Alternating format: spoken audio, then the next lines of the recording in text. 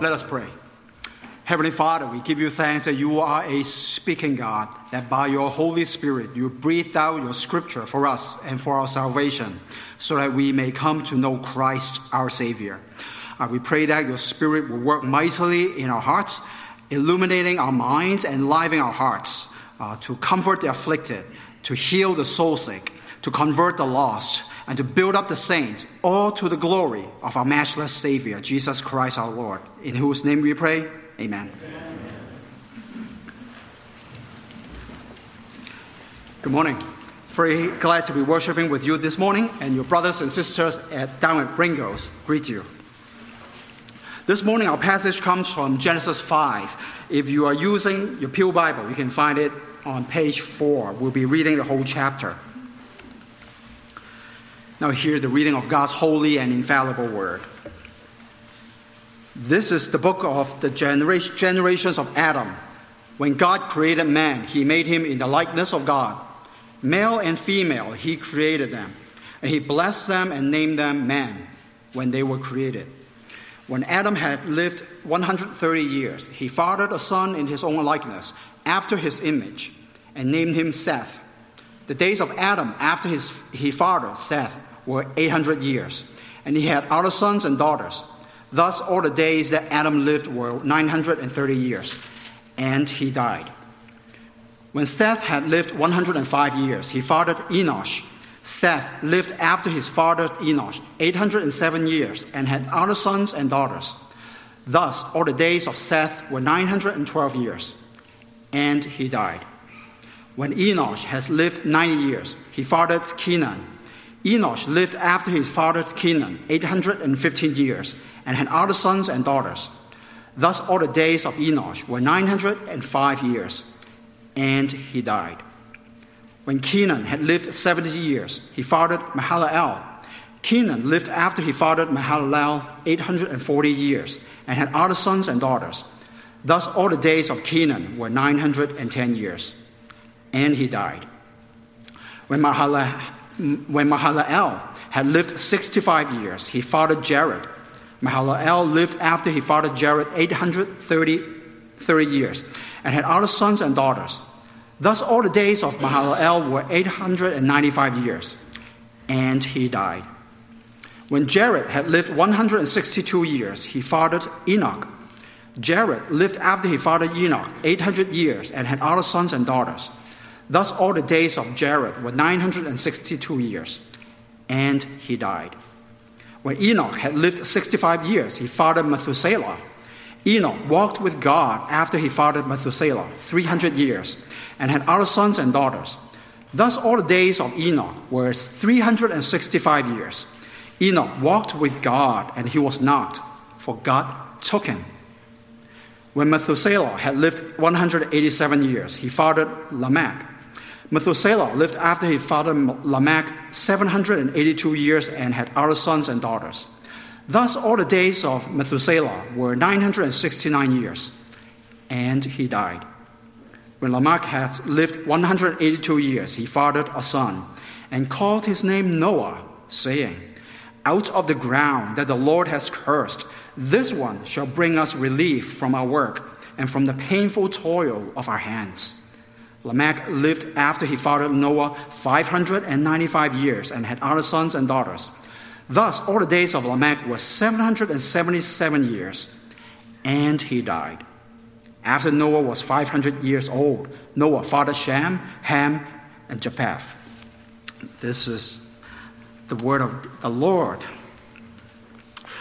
During the COVID pandemic, there was one thing really stood out. That is the death count that you saw on TV. It goes up every single day, and in every single state all over the world. What you see is that death is at your door. So you be safe. You are told to mask up, to get vaccinated, to close all the school, to stay home and avoid restaurants and shops if they were open at all. Now that the pandemic is over, you know what? The mortality rate is still 100%. No matter what you eat, what drugs that you take, or what exercises that you do. Now, I'm not saying that you don't seek to be healthy and seek medical treatment or health care. But I hope you see a pattern here. Death has gotten another one, and it's going to get you. Our passage breaks this fatal grip of death. The main idea of this text is that Jesus Christ is the only Savior of the world, and He will give you rest and eternal life. We'll walk through this passage in 5 steps before we reach that glorious conclusion. Our first step, you can see in verses 1 to 5, can be described as a bridge. One commentator says that biblical genealogy is unfortunately ignored by laymen and unduly obsessed by scholars and pastors. Now, how many of us skipped over this chapter when we read through Genesis? You know all about the creation account and the fall in Genesis 1 to 4, and you are very familiar with Noah and the flood story in Genesis 6 to 9. But do you know that this chapter acts as a bridge between these two great narratives? Genesis 5 summarizes what was before it, and then sends the readers to the rest of the Bible with a better understanding of life and of death. So to begin, in verse 1, we read that this is the book of the genealogy of Adam. And this is not a book like ours. This was probably written on stone tablets or even passed down to Moses by oral tradition. What it says is that this chapter is one seamless account of the story of Adam's children, spanning over 2,000 years. This is a historic and linear descent of Adam, the first man, down to his 10th generation. Now, who is Adam? Verses 1 to 2 is a callback to the creation account when God created human, male and female, in His image and likeness. Now, we can't spend too much time this morning to consider what image and likeness means. In brief, these are not two ideas, but mutually explanatory concepts.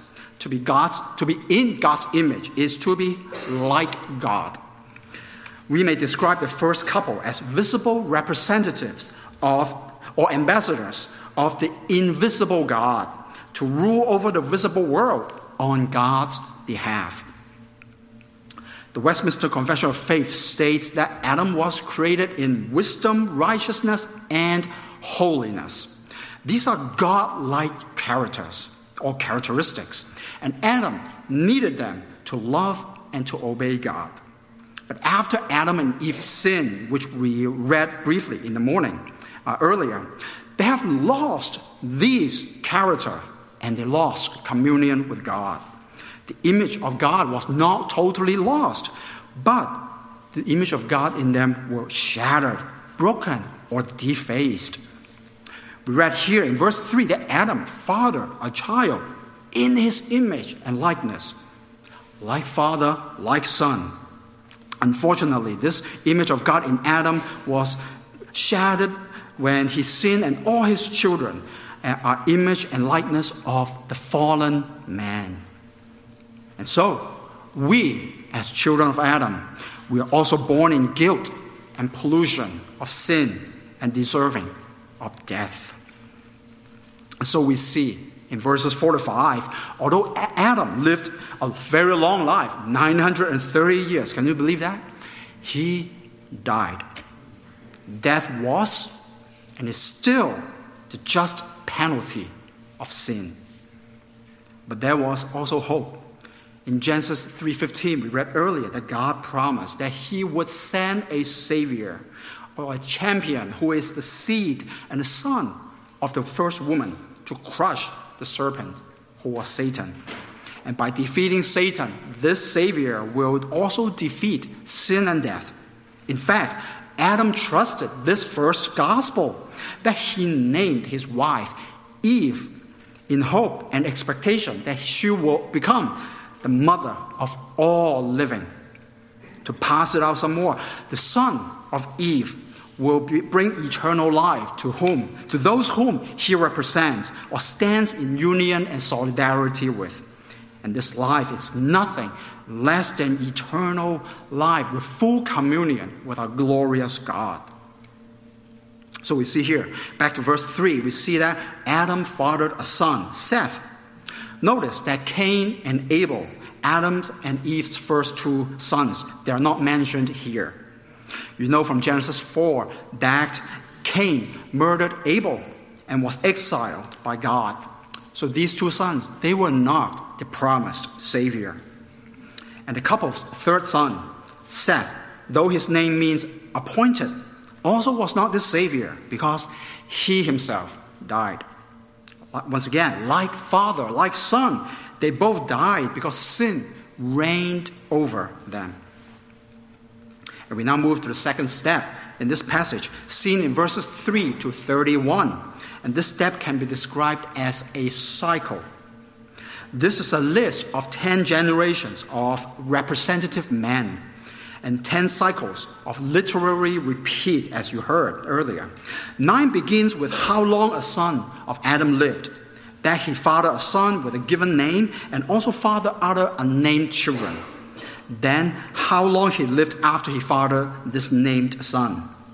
And at last, each cycle has this repeat refrain of, and he died. Well, actually, not every cycle. If you pay attention, it was found in 8 of these cycles. It repeats. Now, perhaps this is why so many people gloss over this chapter. It is all gloom and doom. Everyone ended up dead. It's a hall of fame of the dead. And it is reasonable to think that the original author composed this genealogy not to depress us, but to remind us that we cannot escape and cheat death. Death is knocking at our door, and it's going to get us. We have already seen why. Sin has cut off mankind's communion with God, and it leads us to a dead end.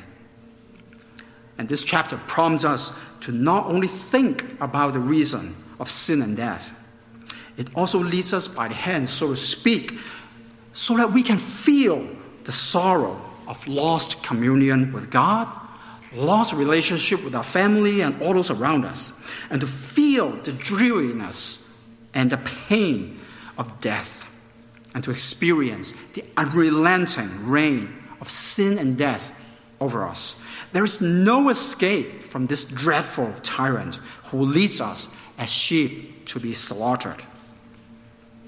And this leads us up a third step, which is called hope.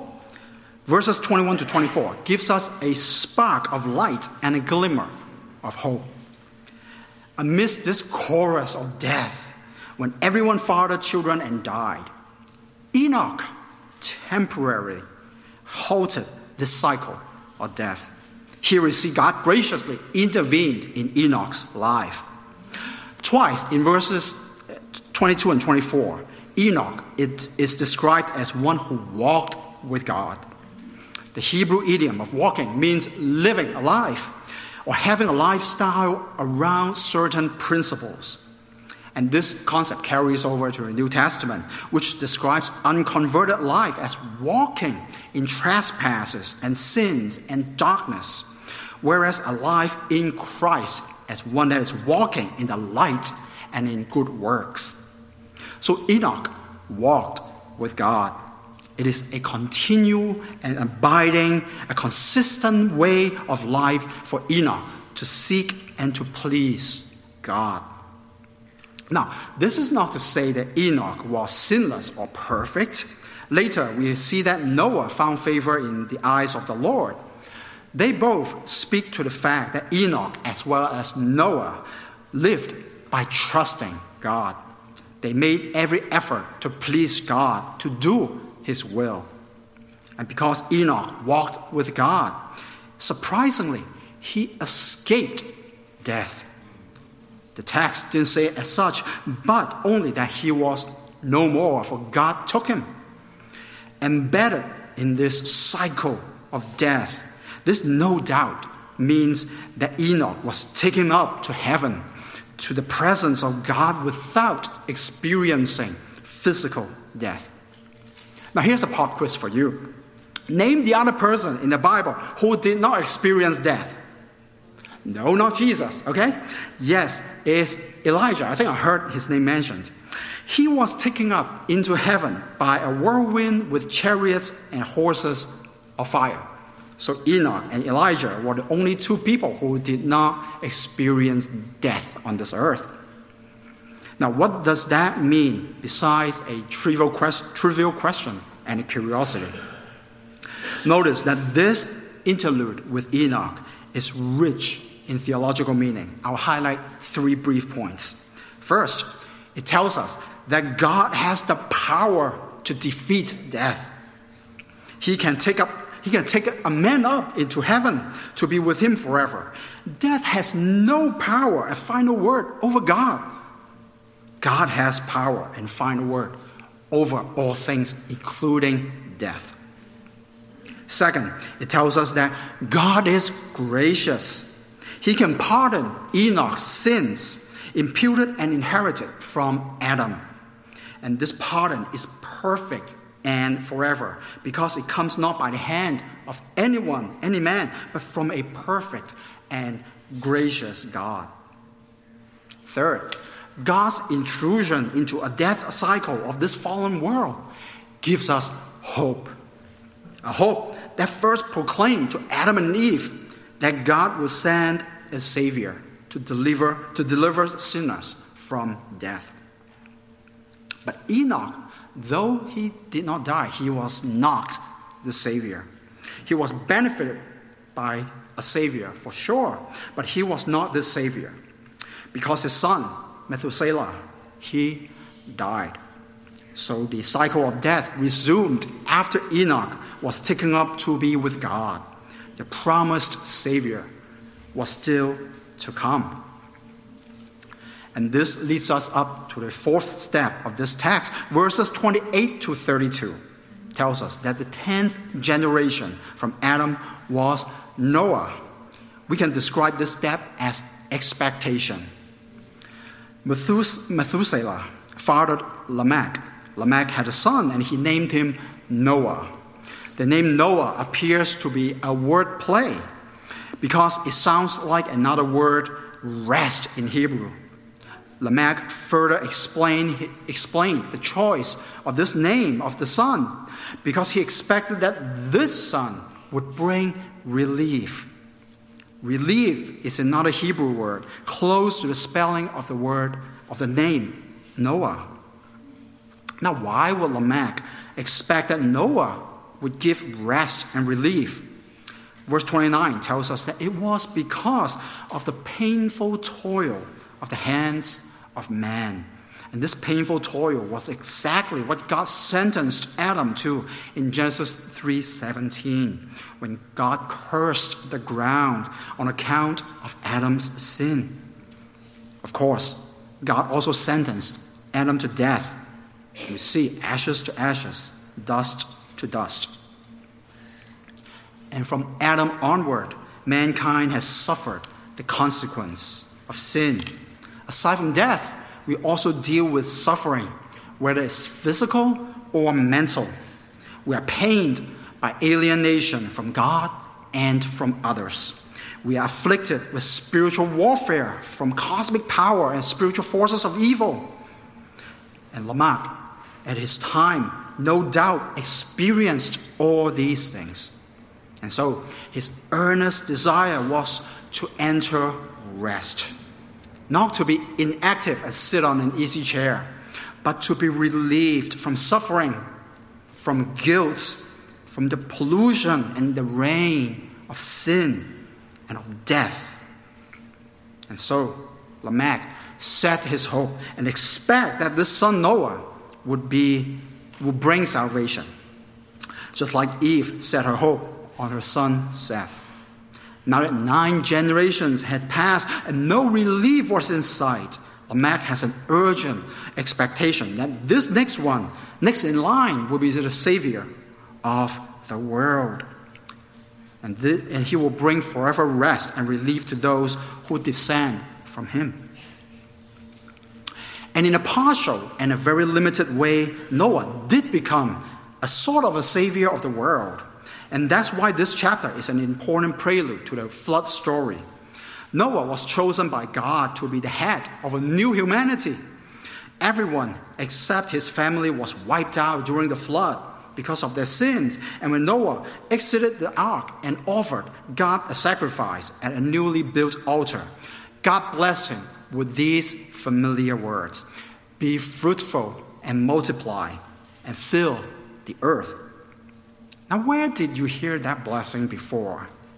Well, that's right, to Adam and to Eve.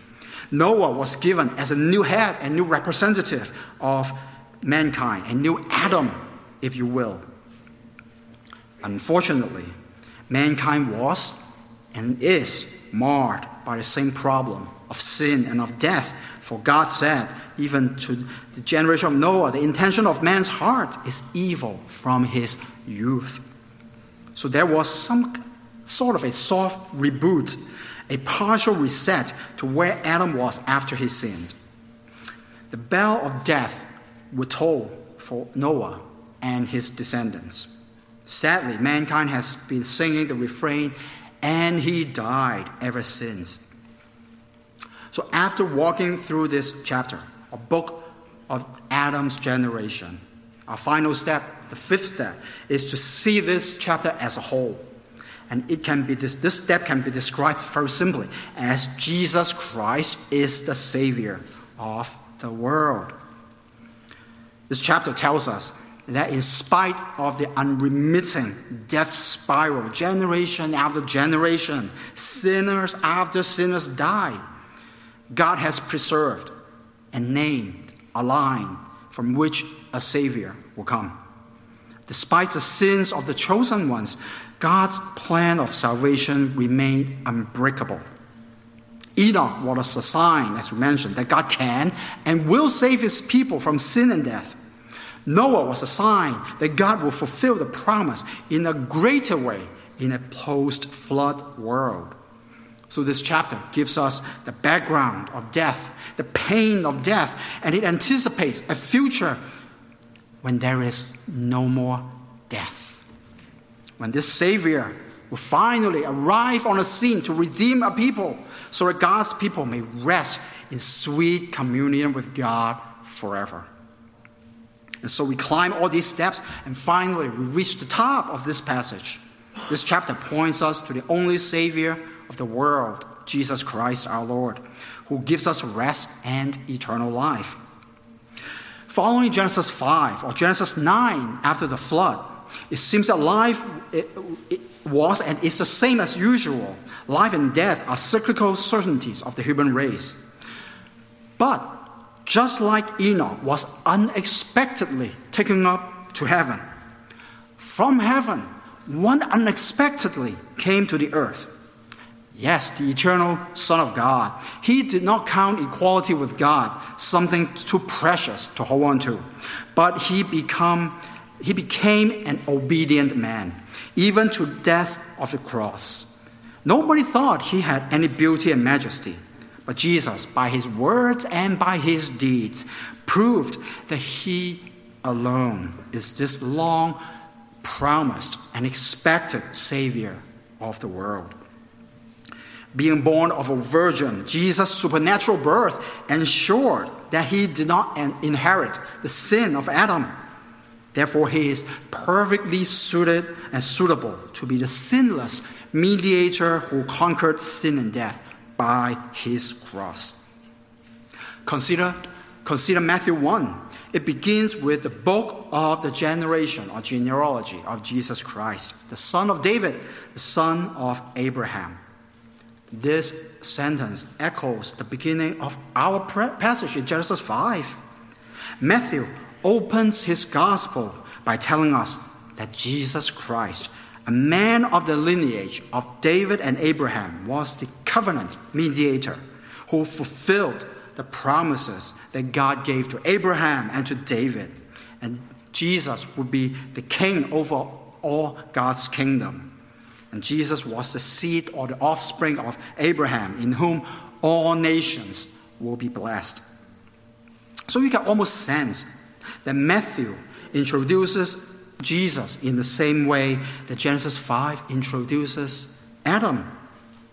And therefore Matthew implicitly declares Jesus to be the new Adam, the king of new creation. Another example is found, perhaps even clearer example can be found in Luke chapter 3, verses 36 to 38. Luke traces Jesus' genealogy back to Noah, and then, listen to this, Lamech, Methuselah, Enoch, Jared, Mahalalel, Enos, Seth, and Adam. Familiar names that we read in our passage. This is for Luke to show that Jesus was the promised seed of the woman who fulfilled God's first promise to Adam and Eve. That this new and final Adam, Jesus Christ our Lord, will crush the serpent's head and defeat Satan. So Jesus is therefore shown to be the Savior of the whole world.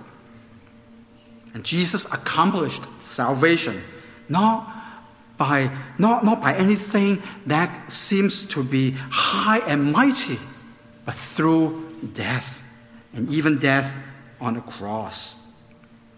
The familiar refrain, "and he died," came to him, not because he deserved it, but he met it head on for our sake. He died to sin so that we may be freed from sin's demand and its reign. And he was raised to glory so that we may also be raised in him and enter the eternal Sabbath rest that he has ascended to. And that's why Jesus can tell us that he can give rest to our souls. He alone can do it because he came to this fallen world to give us life, and life abundantly. So our passage gives us two ways to think about our own life, this life, and how to live it. One way is to look at the inevitable reality of death and live under its dark shadow. But a better way is to see that even death may hurt us. God has defeated sin and death in Christ. By his resurrection, the sting of death has been removed. And in Christ, we may live and move and have our being. And we may live not only for ourselves, but for him who has brought us by his blood and has granted us eternal life by his resurrection. So Christians, rest in Christ and be sure that nothing in this life can separate you from his dying love for you. Nothing in your life, even in your death, can stop Jesus from loving you and saving you, and to return and raise you from the dead in order to perfectly conform you to his image in glory. Jesus himself said, "I am the resurrection and the life. Whoever believes in me, though he die, yet shall he live." Believe in him, knowing that our physical death is a gateway to paradise. Whether life or death, let us therefore find rest, joy, and relief by clinging to Christ, our Lord and Savior. Let's pray. Gracious God and Father, we thank you for giving us rest and eternal life through Jesus Christ, our Lord, who alone is the Savior of the world. Knowing your grace and your love, may we walk with you and live according to your word, in all things desiring to please you. And armed with this good news of the gospel of Christ, the Savior and victor over death, may we be bold and faithful to proclaim and witness Christ to this dying world, so some may find life in him, until he returns and takes us all to our heavenly home. In Christ's name we pray. Amen.